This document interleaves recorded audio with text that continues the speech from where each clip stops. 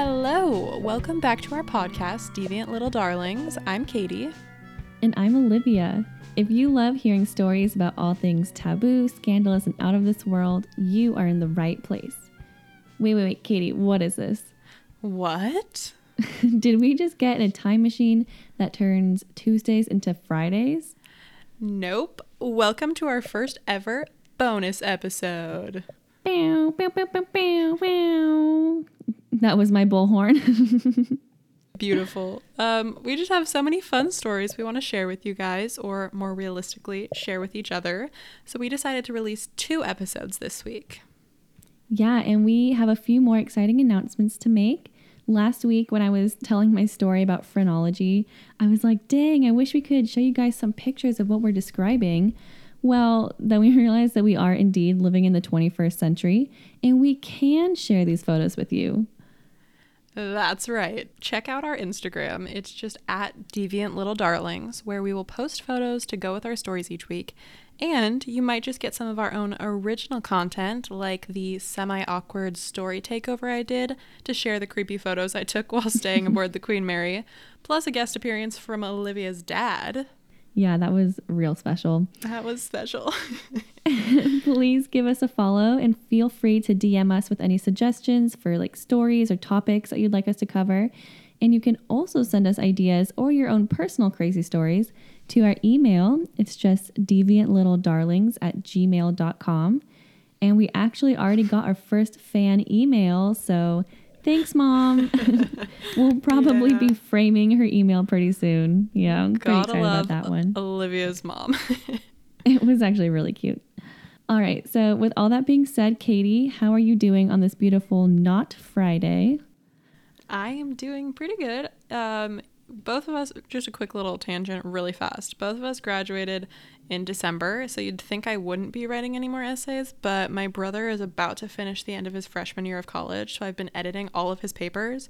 So I feel like I'm just back in it.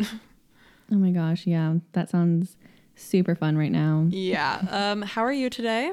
I'm good. I've just been sitting at my new desk. I haven't really had a desk before. Well, I have, but I never used it. But now I have this nice desk set up. I have the double monitor thing going on. It feels very professional. That's fancy. It's fancy, but I'm also not working. So there's kind of no point to it other than obviously to do this podcast and to watch Netflix on 2 screens. It's important. This podcast is clearly very important, and Netflix takes the cake. Yeah, this podcast is so important that we actually are doing it twice in a week. Woo! Woohoo! Okay, so because this bonus episode might be a little bit too bonusy, meaning both of our stories are pretty long, I did prepare a question or a quarantine question of the day for you. I like to call it the QQOTD. But I think I'm going to save it for Friday's episode because we just want to jump right into this one. Yeah, I love it. Do you want to start us off? Sure, I will. All right, let me just get mentally prepared here because it is a little bit long. I'm ready. I'm super excited. All right. So in the past, I mentioned my obsession with all things true crime and murder. And both of my stories so far have definitely been centered around that. But for this very special bonus episode, I wanted to look at deviance and scandalous stories in kind of a different way, although it'll still be very far from anything cheery. So, perfect. Yeah, so this week I will be telling you about the tragic tale of Audrey Munson, America's first supermodel who died in a mental asylum. Oh. Yeah, that is a direct quote or direct title actually of the All Things Interesting article where I actually first heard about Audrey. And I got the rest of my research from different articles from Vogue, Allure, and other pieces written just kind of about her life in general. Wow. Yeah, so just diving right in, Audrey Munson was born in 1891 in Rochester, New York, to her mother, Kitty Munson. And I never really heard anything about her father, so I'm just going to skip that one because he never came up. Not important. No. In 1909, when she was just a teenager, Audrey moved to the Big Apple, New York City, as her mother dreamt of making Audrey a star. So here she started working as a chorus girl, dancing in unison with other beautiful women on Broadway. Super exciting. Yeah, big leagues. Yeah. Well, she was part of a show that Allure called, or kind of claimed that it was perpetuating the ideal image of the classic American girl. So, very classic kind of standard show. I'm imagining the Rockettes, but I don't really know about that. That's what's in my head too. Right. Well, so you know how so many girls have this dream of being discovered by like a modeling or acting agency while they're just shopping at the mall? Mm-hmm. Well, so Audrey actually lived that dream, and she was approached by a photographer named Felix Benedict Herzog while she was spotted in a Fifth Avenue store window. So very exciting, but just a side note, I've heard way too many horrible stories of young women getting abducted or harmed by people posing as photographers and approaching them in random places. Ooh. So if this ever happens to you, Katie, or the other listeners, please take every step of precaution possible. Never follow a stranger anywhere. Never show up to a photo shoot alone. Always do research before working with somebody. Yeah. You know, be on your toes. Yes. Make sure we fact check anybody that is claiming that they can make you famous, right? Right. Oh, yeah. And I feel like especially New York or California, there's probably a lot of that going on. But for her, it turned out to be legit.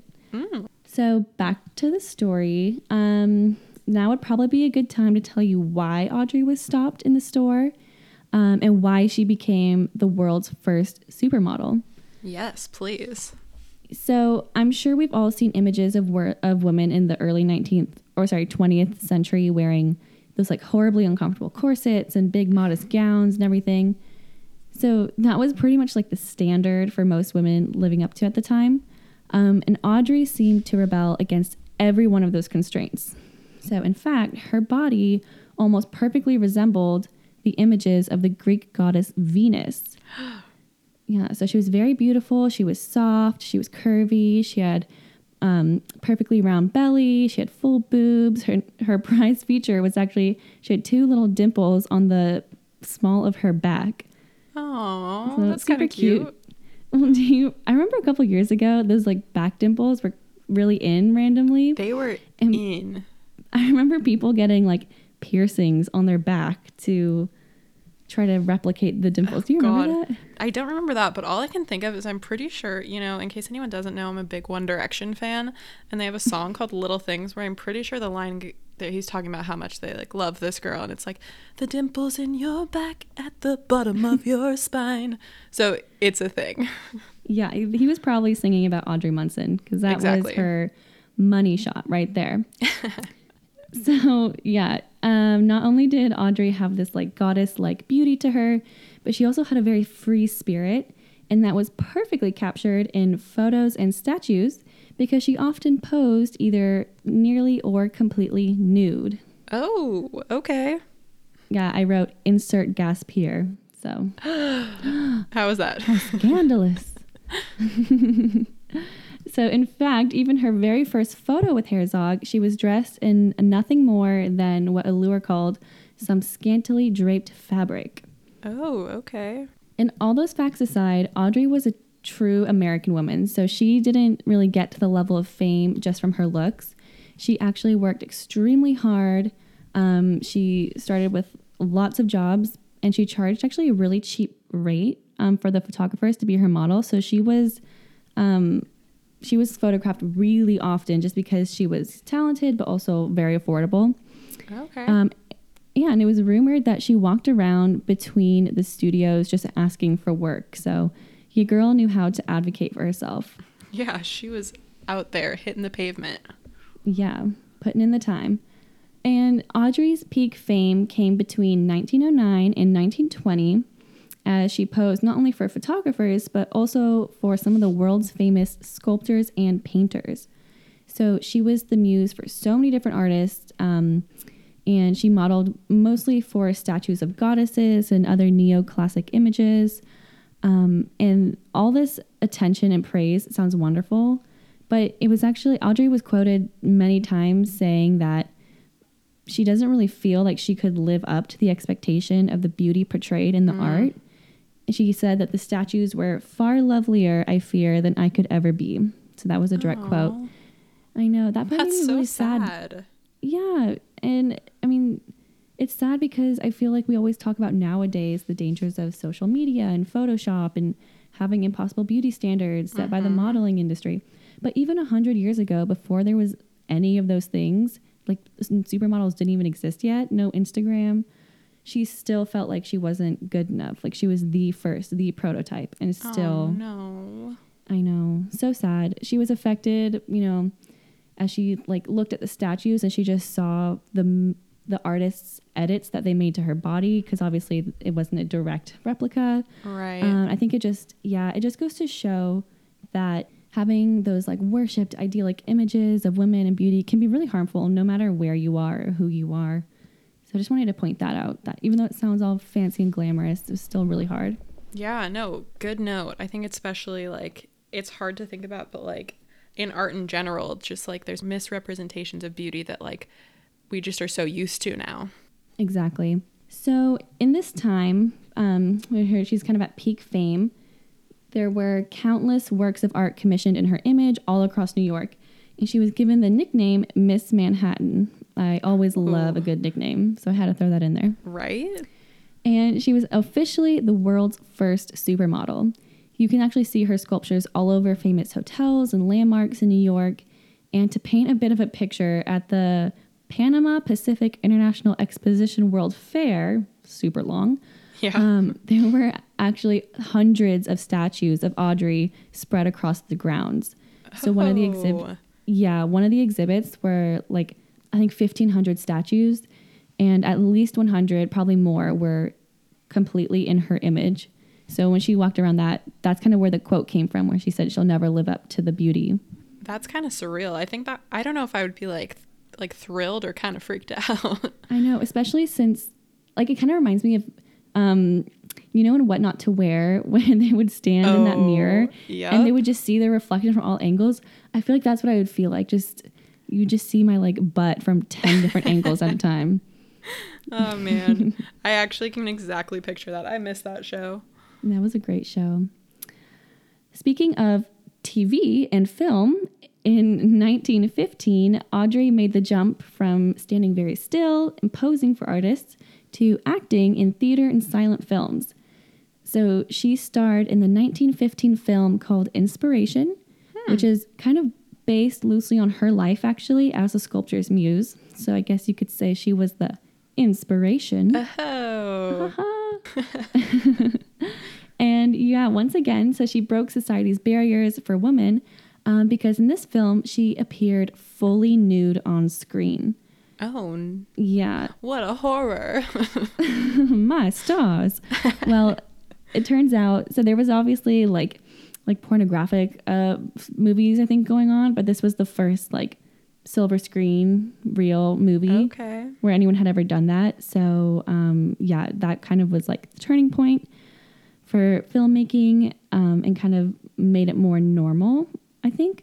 Yeah. And at this point, so Audrey was not only known as the world's first supermodel, but now she became the first prototype for the triple threat. She was a model, she could act, and she could dance. Wow, she really had it all. Yeah, super impressive. She basically created the prototype for all women in Hollywood, I feel like today, kind of like the standard entertainment idea. So Audrey's fame and impact on the world has been most focused on her work shaping that industry for women.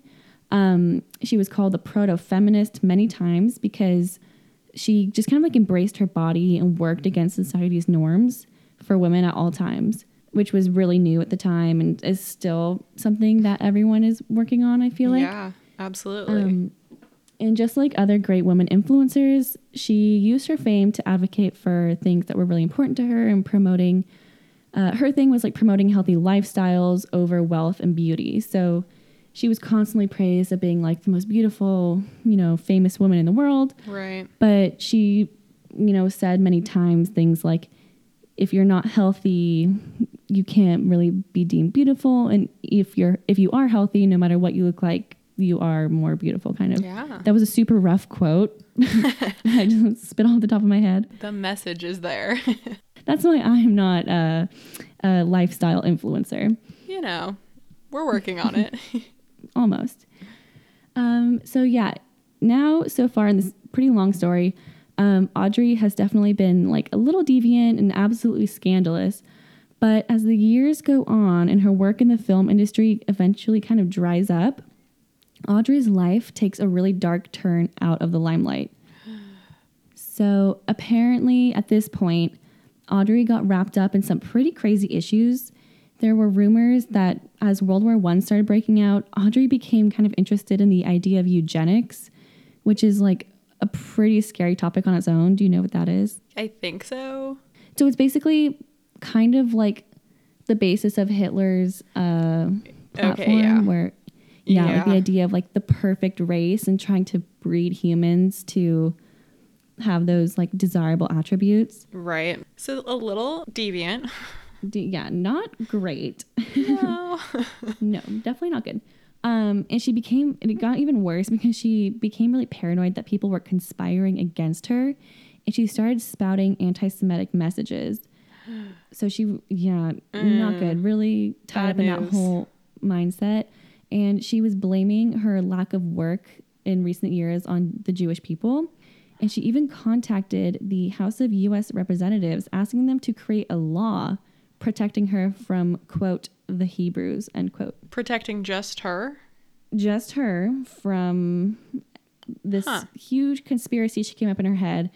So I think, as you can tell, she, is kind of dealing with a little bit of mental illness at this point. Right. She's feeling like there's a lot of people conspiring against her. She's getting really paranoid. Obviously taking very drastic viewpoints on things. That is alarming. Yeah. And that took a turn for the worst real quick. She was also indirectly involved in a murder-suicide by Dr. Wilkins. He was the man who owned the building that she and her mother lived in. And apparently this man was so in love with Audrey. He was obsessed with her, and he actually killed his wife so that he would be available to marry Audrey. Oh no. Yeah, and then once she denied being involved with him or having any romantic feelings, he went to trial. He was sentenced to death in the electric chair, but he hung himself in his own cell before that could happen. Oh God. So bad things were around her, is what I'm hearing. Yeah, definitely. This horrible event attracted lots of press and attention, and it pretty much kind of just ended Audrey's career in modeling and acting. She was in the news a couple more times after this because she put up an ad for a husband looking for the perfect man. And I think someone like answered the ad and she was going to get married. But then after all this news came out and she started kind of spiraling, he ended the engagement. So that was like the last of her big career. And it said that Audrey felt like her life was actually cursed after she saw a gypsy fortune teller when she was 5. And this is actually really creepy. The fortune teller told her that you shall be famous and beloved, but when you think that happiness is yours, its Dead Sea fruit shall turn to ashes in your mouth. Oh. That's terrible. A little spooky. Yeah, and especially to tell that to a 5-year-old and then have that 5-year-old like remember it and internalize it. That's just a lot. Like she's carried that with her whole life. Yeah, so it's kind of like a self-fulfilling prophecy. She kind of knew this would happen, and then she started to spiral. In May 1922, Audrey's mental state deteriorated even further, and she unfortunately tried to commit suicide by drinking poison. She was not successful, thankfully, but finally in 1931, at the age of 40, Audrey's mother, Kitty, got a judge to admit her to the St. Lawrence State Hospital, an insane asylum in Ogdenburg. So here she was treated for depression and schizophrenia, which I think you can kind of see coming based on all her paranoia and stuff. And And she was there for 65 years until she died at 104 years old. Wow. Yeah, so she lived a really long time. That is a full life. Full life, but unfortunately, a majority of those years were spent in this hospital. The first half of her life was completely different from the second half. Mm-hmm. So really sad. I originally wanted to dig in and do some research on sanitariums and mental hospitals from this era because I personally find this kind of old medicine really fascinating and creepy. But after Audrey's life story had so many twists and turns, I kind of ran out of time. So You know, it happens. I'll have to save that for another bonus episode. I'm sure it'll come up again in another scandalous story. Oh, yeah. But yeah, I wanted to just kind of end this story with the same quote that Allure ended their article written about Audrey. They actually read it this January. It's pretty new, so I definitely would recommend checking it out. It was way more in depth and had more analysis. I just didn't really have time to dive into, but it was awesome. And the quote really encapsulates like the pain that I think she was enduring during this whole time. Like the world was gazed upon her beauty and praised her for nothing but her looks, and then her life kind of turned out to be nothing in the end. So in 1921, Audrey says to a reporter, "What becomes of the artist's models? I am wondering if many of my readers have not stood before a masterpiece of lovely sculpture or a remarkable painting of a young girl, her very abandonment of draperies accentuating rather than diminishing her modesty and purity, and ask themselves the question, where is she now, this model who was so beautiful?" Wow. Yeah, so that's it. Wow. It's kind of crazy because she like, I don't know if you said like exactly how old she was, but I think like with schizophrenia that usually like or frequently like will present around like someone's 20s. So like she could have like been completely or for the most part all good, and then all of a sudden she starts like feeling it. I don't know. I know. I think I'm not going to do the real math here. That is a little bit too much work right now. But based on the rough numbers I'm seeing of like different dates, it looks like so she kind of rose to fame in her early 20s. She was discovered in like early 20s because she moved there in her teenage years. And so I think it was only about 10 or so years that it was about 10 to 20 years that she was pretty famous. And it was the end of those last couple years. I think she was in her 30s. Okay. Because she wasn't until she was 40 that she actually went to the hospital. Right. Wow. Yeah, I know. So that's probably where she was getting those crazy ideas of being really paranoid and turning against so many people.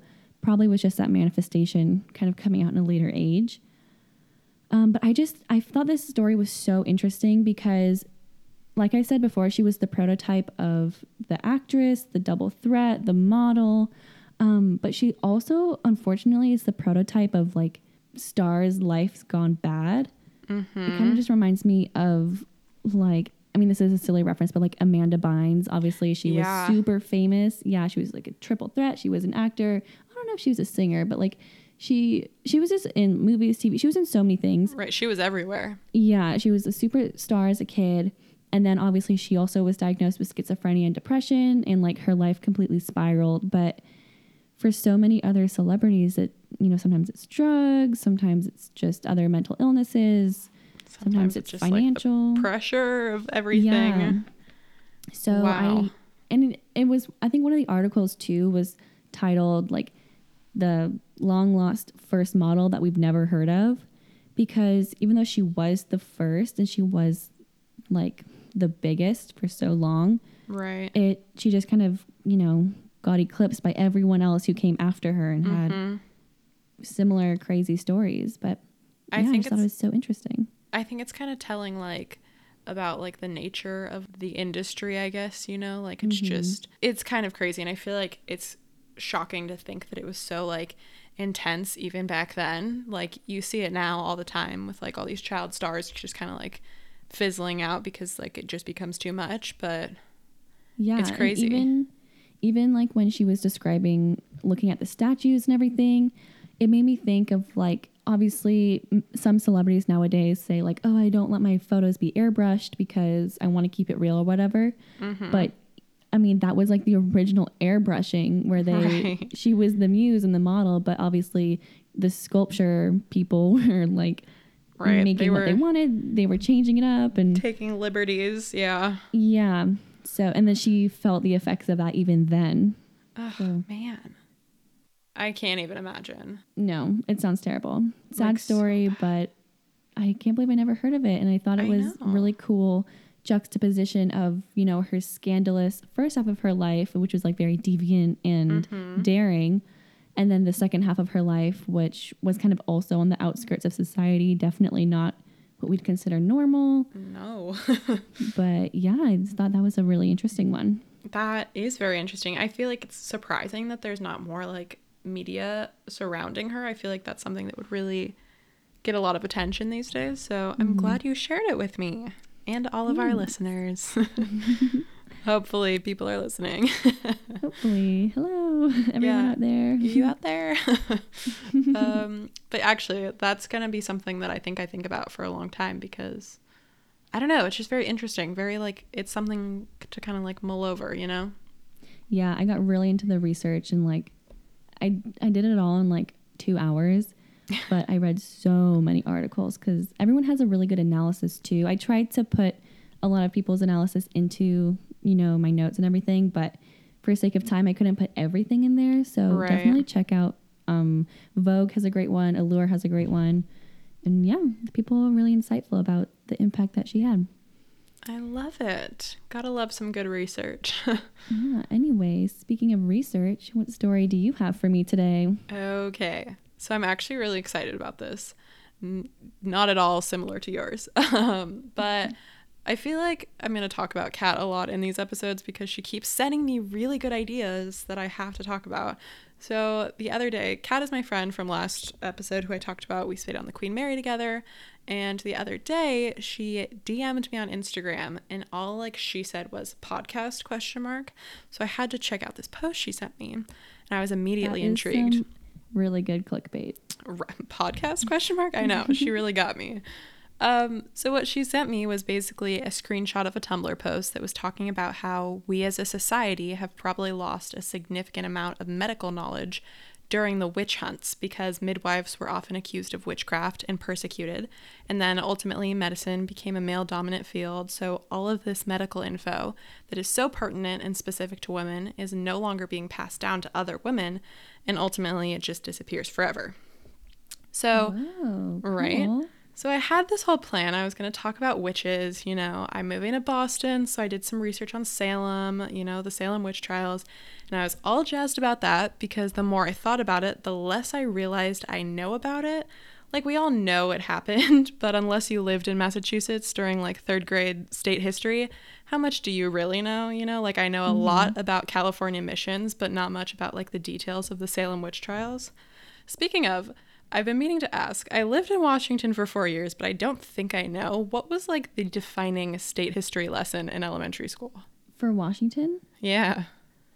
Okay, in elementary school, all I can remember is we had to do, like, I think it was in 4th grade, we had to do a report on Washington, and we each got to pick a topic, and I picked the Space Needle, and everyone was, like, fighting over that topic, and I was so proud that I got it. Because it was like built in the World Fair and everything. Oh, so yeah, and I don't remember anyone else's topics. I'm sure it was something about like lumber or apples or whatever. But I think that was probably the most Washington centric lesson that we had. I love that. I know. I always find it interesting because there is that like weird period of our youths where we all had to learn something different because we all lived in different places. Don't know how they really get away with that, but it's cool. So what I was going for basically is there's a lot of complex history behind all these witch hunts. Whether we're talking Salem or Europe, it's just another example of like the systemic persecution of a minority group. And I found a lot of really great detailed accounts of how this happened and why this happened, in case you can't tell. But I became super intrigued by the second half of this Tumblr post. So it's a little bit of a tangent from the witch trials, but this person named Jackalee Blebs on Tumblr really popped off, okay? So in response to this post about losing all this medical knowledge to the witch hunts, this person, I think it's a girl, she introduces the Voynich manuscript, which is a dense, ancient book with incredible drawings and diagrams, but that literal experts, I'm talking CIA and World War II codebreakers, cannot decipher. So nobody has been able to read this book for 600 years. Oh my gosh, wait, I think I've seen pictures of this book. It's really, really cool. And I'll kind of explain what it looks like. But I had never heard of it. So I was like, I have to know what this is. So obviously I did some digging, and let me do my best impression of the narrator from a YouTube documentary I watched. This text has defied all attempts to unveil its secret for centuries. The Voynich manuscript. So a little history to actually clarify what this is, if you don't know. In 1912, Wilfrid Voynich, a Polish antiquarian and book dealer, acquired a bunch of old books from a monastery in Rome. Among those was the Voynich manuscript.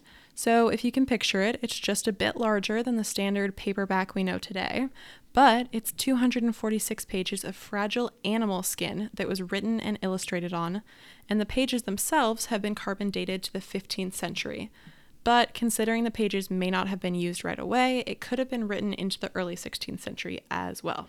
So National Geographic points out that the manuscript doesn't include an index, but it most likely had foldouts with more information that have been lost to time. Also, the page numbers aren't consistent, and it's possible that it has been rebound at some point in history. So, the original page order may have looked completely different, but basically, the script, the handwriting, is a beautiful yet illegible because, as I mentioned, it's in no known language. But it's approximately 25 to 30 characters that you can read from left to right in typical paragraph style on each page.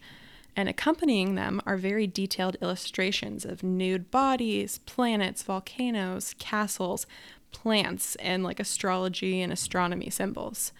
So, right? That's super interesting. It's a fun little mix of things. Like you wouldn't expect all that in one book, but I'm here it totally is. imagining, I don't know if you ever had these, but at Costco in like the 2000s, they used to sell like this big book called Wizardology. And I've never heard of that. oh my gosh, it's like this big like book for kids, and it's made to look with like these old pages and like this old script, and it has like spells and different, like so many different things, like little pop-ups and stuff. Oh my gosh. It was the best book ever. So I'm just completely imagining that Costco book right now. Okay, I think I would have loved that as a kid, and now I'm kind of offended that I didn't have one. But okay, I still have my copy at my parents' house. You can come over and look at it. I'm coming over. We'll have a little moment. But yeah, so that sounds awesome. Please keep picturing that because I'm sure it's exactly the same. Based solely on the drawings in this book, it has been generally concluded that you can split it into 6 sections. So herbal, astronomical, biological, cosmological, pharmaceutical, and recipes. But it's not entirely clear the purpose. Is it magical? I'm talking witchy. Or was it a record of the scientific research at the time? There's also some theories circulating that it was literally just a prank, but I'll get into that a little later. So the manuscript has obviously been a big deal in the intelligence communities because the code or language it's written in is truly secret. During World War II, code breakers tried to decipher the manuscript to ultimately use it to develop new codes that couldn't be cracked, but they were never able to determine its meaning. Even the CIA and NSA tried and failed. So before I go into anything else, I want to make a disclaimer that there have been numerous recent attempts to decipher the code, and a number of people claim to have achieved it, but really it's all just speculation and a lot of conflicting opinions. Also, most of the theories I found give ideas about the meaning of just certain parts of the book, so take this all with a grain of salt. So the first theory I'm going to talk about was published in 2019, and it's from an academic named Dr. Gerard Cheshire from the University of Bristol. He worked to match the figures and diagrams to letters and words located nearby on the pages. You know how, like in a textbook, the description is usually right below the picture, and the pages around the pictures usually correspond with the images. Right. So he assumes that the manuscript follows the same logic. The study further suggests that the manuscript was written by Dominican nuns to keep track of historical events and medical plans. And according to Cheshire, it's written in a mix of Latin, ancestral Italian, and Spanish. So most interesting is his interpretation of this giant figure, which he's calling a map of 4 islands in the Mediterranean Sea. So according to science, right around these islands, there was a series of volcanic eruptions between the 4th and 16th centuries. So Cheshire is claiming that the maps he found depict a rescue mission in response to a volcanic eruption in the year 1440. If this is true, according to Forbes, this would be one of the earliest drawings of a volcano ever discovered in medieval literature. And the map also apparently shows rescue routes between the islands marked with compasses to assist navigation. So, pretty high tech. That's actually really cool. Yeah, but another interpretation of the same drawing suggests that it's more related to astrology. So like what Cheshire was calling islands were instead attributed to celestial spheres and star constellations. So pick your poison, I guess. There's a lot of room for interpretation here. But then also, a 2017 theory claims that the manuscript was a hygiene guide for upper-class women, which is more congruent with the original Tumblr post, although not quite exact. I thought you were going to say, like, the original scientific theory, but no, the original Tumblr post. The original Tumblr post. Tumblr is important, okay? Yeah, I know. So the researchers here believe that the text is comprised of Latin abbreviations, but according to other experts, and apparently there are a lot of them out there, this is too far-fetched because it's too general. The researchers here looked at illustrations of bathing women and plants and just made an educated assumption based on the history of the time. But I guess the experts make sense in saying that this is kind of baseless because it wouldn't explain the variety of other illustrations like the possible map constellation chart we were just discussing. So, that's another one. Also, people have gotten really high tech with this. So another group of researchers even employed AI to try to figure this out. So these guys have this hunch that the manuscript was written in either a vowel-less alphagram or an anagram where the letters are rewritten alphabetically. So like in a word, you would put like the A first and then like, so on and so forth. So they trained their computer to decode hundreds of different languages with a 97% success rate and then set it against the manuscript. And eventually what they came up with was that 80% of the words were probably Hebrew. So they asked a native Hebrew speaker to take a look, but because this is probably a medieval form of Hebrew, they had no luck. So apparently their next resort was Google Translate. And after correcting yeah, right? Oh my gosh, that's so funny. That's how I passed Spanish in high school, so it can work. So after correcting the first sentence, according to Nat Geo, it read, "She made recommendations to the priest, man of the house, and me and people." So, what does it mean? Don't know, but could it be what it says? Probably. I mean, who knows, really? It sounds kind of like, I'm imagining it's like a diary entry. Right? Or like instructions based off of someone else's advice. Yeah, I get that. I'm assuming the she is a witch. I hope so. I hope so too. But they don't really go into like what they're interpreting this at. I think they were just super stoked because at least they have some sense of what this like code is. But again, Google Translate is for modern day languages, so it's not going to be super accurate in translating the specific dialect. Also, there's another 20% of the language that we still just have no clue as to what it is, which is a pretty big question mark. And this article was posted in 2018, and I can't seem to find an update on it, so I guess that's as good as it got, or maybe they're still doing research on it, but I don't know. This one felt like the most definitive, though, because they actually had like a sentence, so kind of interesting. I hope they're still researching it. I feel like as technology advances, they'll be able to find like patterns or, I don't know, like different parts of the language that they can piece together. I sure hope so. I just think it's interesting because like every piece of research that I like took a look at, they all think it's like a different language. So there's no like one working theory right now, which is kind of interesting. Weird.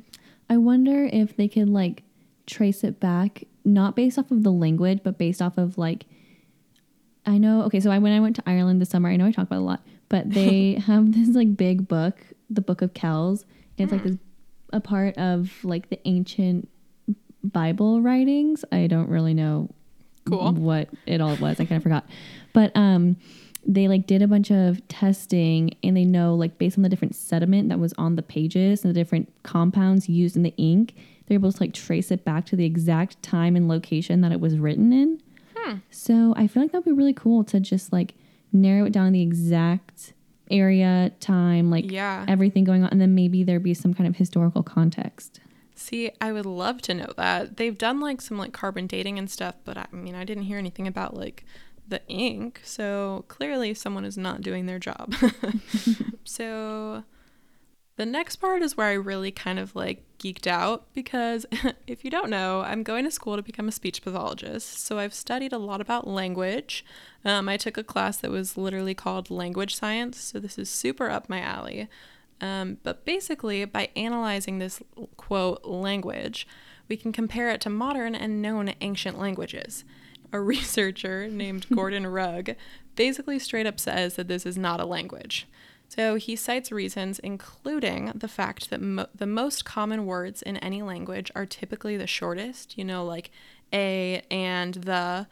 But the Voynich manuscript doesn't follow a pattern like that, or any pattern that makes a lot of sense. So I mentioned before that Cheshire was functioning based on the assumption that words related to the diagrams would be in close proximity on the page. But Rugg suggests that that is super not the case in the Voynich manuscript, which pretty much discredits Cheshire's theory. He's quoted saying that there's just a statistical tendency for some words to be more common on the plant pages than anywhere else. So sounds reasonable to me, but I'm not an expert here.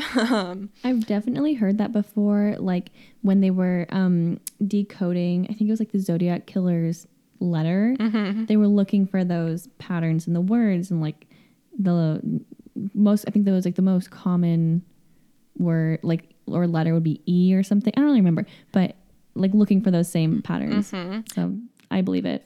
Yeah, exactly. I feel like he's got some good info going here. He also notes some other things that make him believe that it's just not a language, including the fact that the distribution of syllables is usually the same throughout a text, but it's very skewed throughout the manuscript.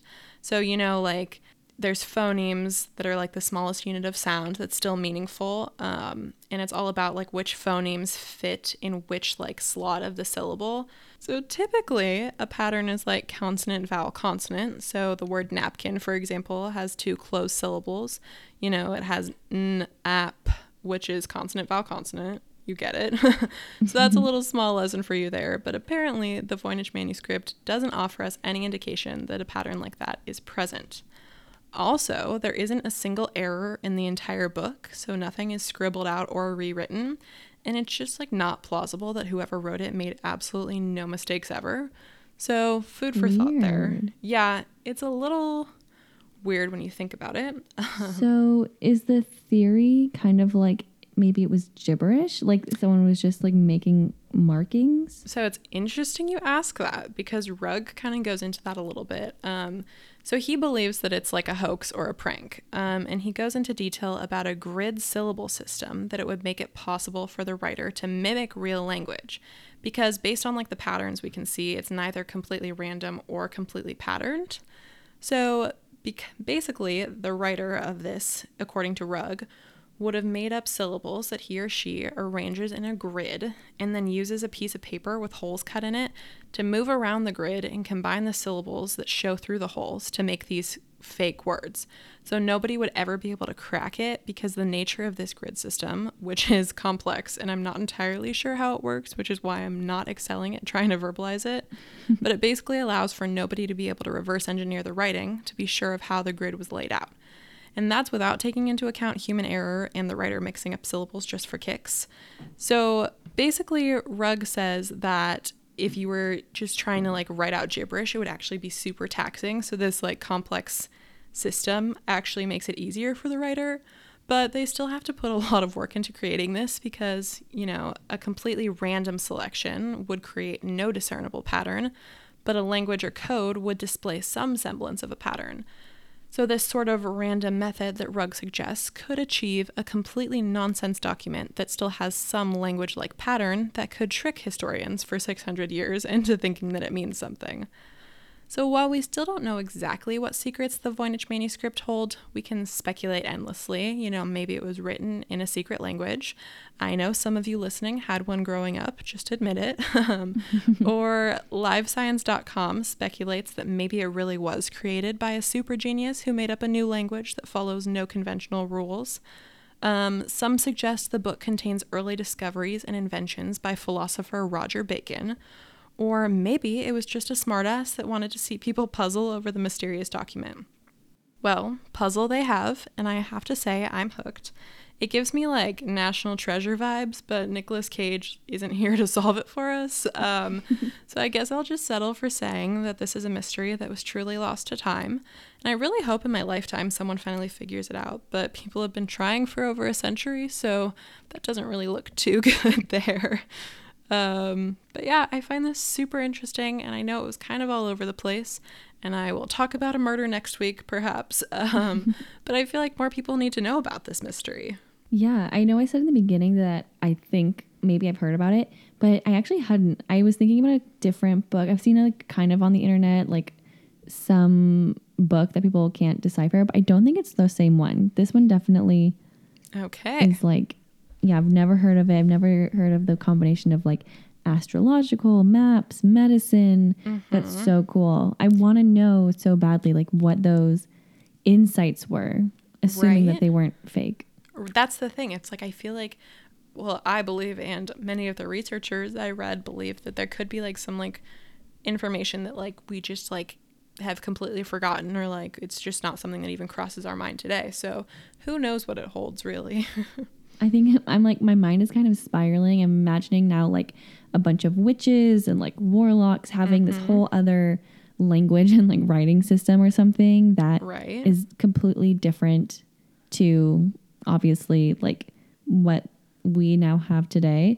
And I feel like that's pretty possible. I know. It's kind of interesting because again, the original Tumblr post that it posted this, the writer says like, all these researchers are men, and they're like, it's written by a man, like blah blah blah, but she's like, maybe it was literally just written by women that like didn't want guys to figure it out. So like maybe women in this like town or area it was written in had like a secret code that only the women knew. That would be cool. You never know. So it's really interesting. I feel like there's a lot of like paths that it could go, so fingers crossed that someone figures it out. If you're really good at code breaking, please tell somebody. Yes. It's making me think of, what was that movie with Benedict Cumberbatch? He played Alan Turing. Did you ever watch that movie? I don't think I have. Oh my gosh, it was so good. It was it was called Imitation Game. Oh, and I totally know what you're talking about. Yeah, he was like the guy who invented the first digital computer. He cracked the code in World War II and basically ended the war. But if anyone could solve this book, I'm sure it would be him. Oh, man. Just need a little bit more Benedict Cumberbatch in our lives, right? Oh, yeah. We all do. Oh, yeah. Well, I guess we should call it for today. Thank you all for listening to our super special bonus episode. Yeah, thank you so much. I know it was not expected, dropping an episode on a Tuesday or maybe Wednesday, depending on when this hopefully Tuesday. Hopefully Tuesday. But yeah, if you were waiting to listen because you wanted 3 or more episodes to binge at a time, I totally get that. Well, now you can. You're welcome. And just a little reminder, we are available on a bunch of streaming platforms, Spotify, Breaker, Google Podcasts, Overcast, Pocket Casts, Radio Public, Anchor.fm. So please check us out. Tell your friends. Yeah, and don't forget to follow us on Instagram. And please feel free to email us anytime at deviantlittledarlings@gmail.com. Yeah, we can't wait to hear from you. That's going out to Olivia's mom. Yes, Mom, please email me again. It was so fun. It was so cute. It was really cute. All right. Well, with that being said, we'll see you on Friday. Yeah. Have a good rest of your 2 days. Woohoo! Peace out, everybody. Bye.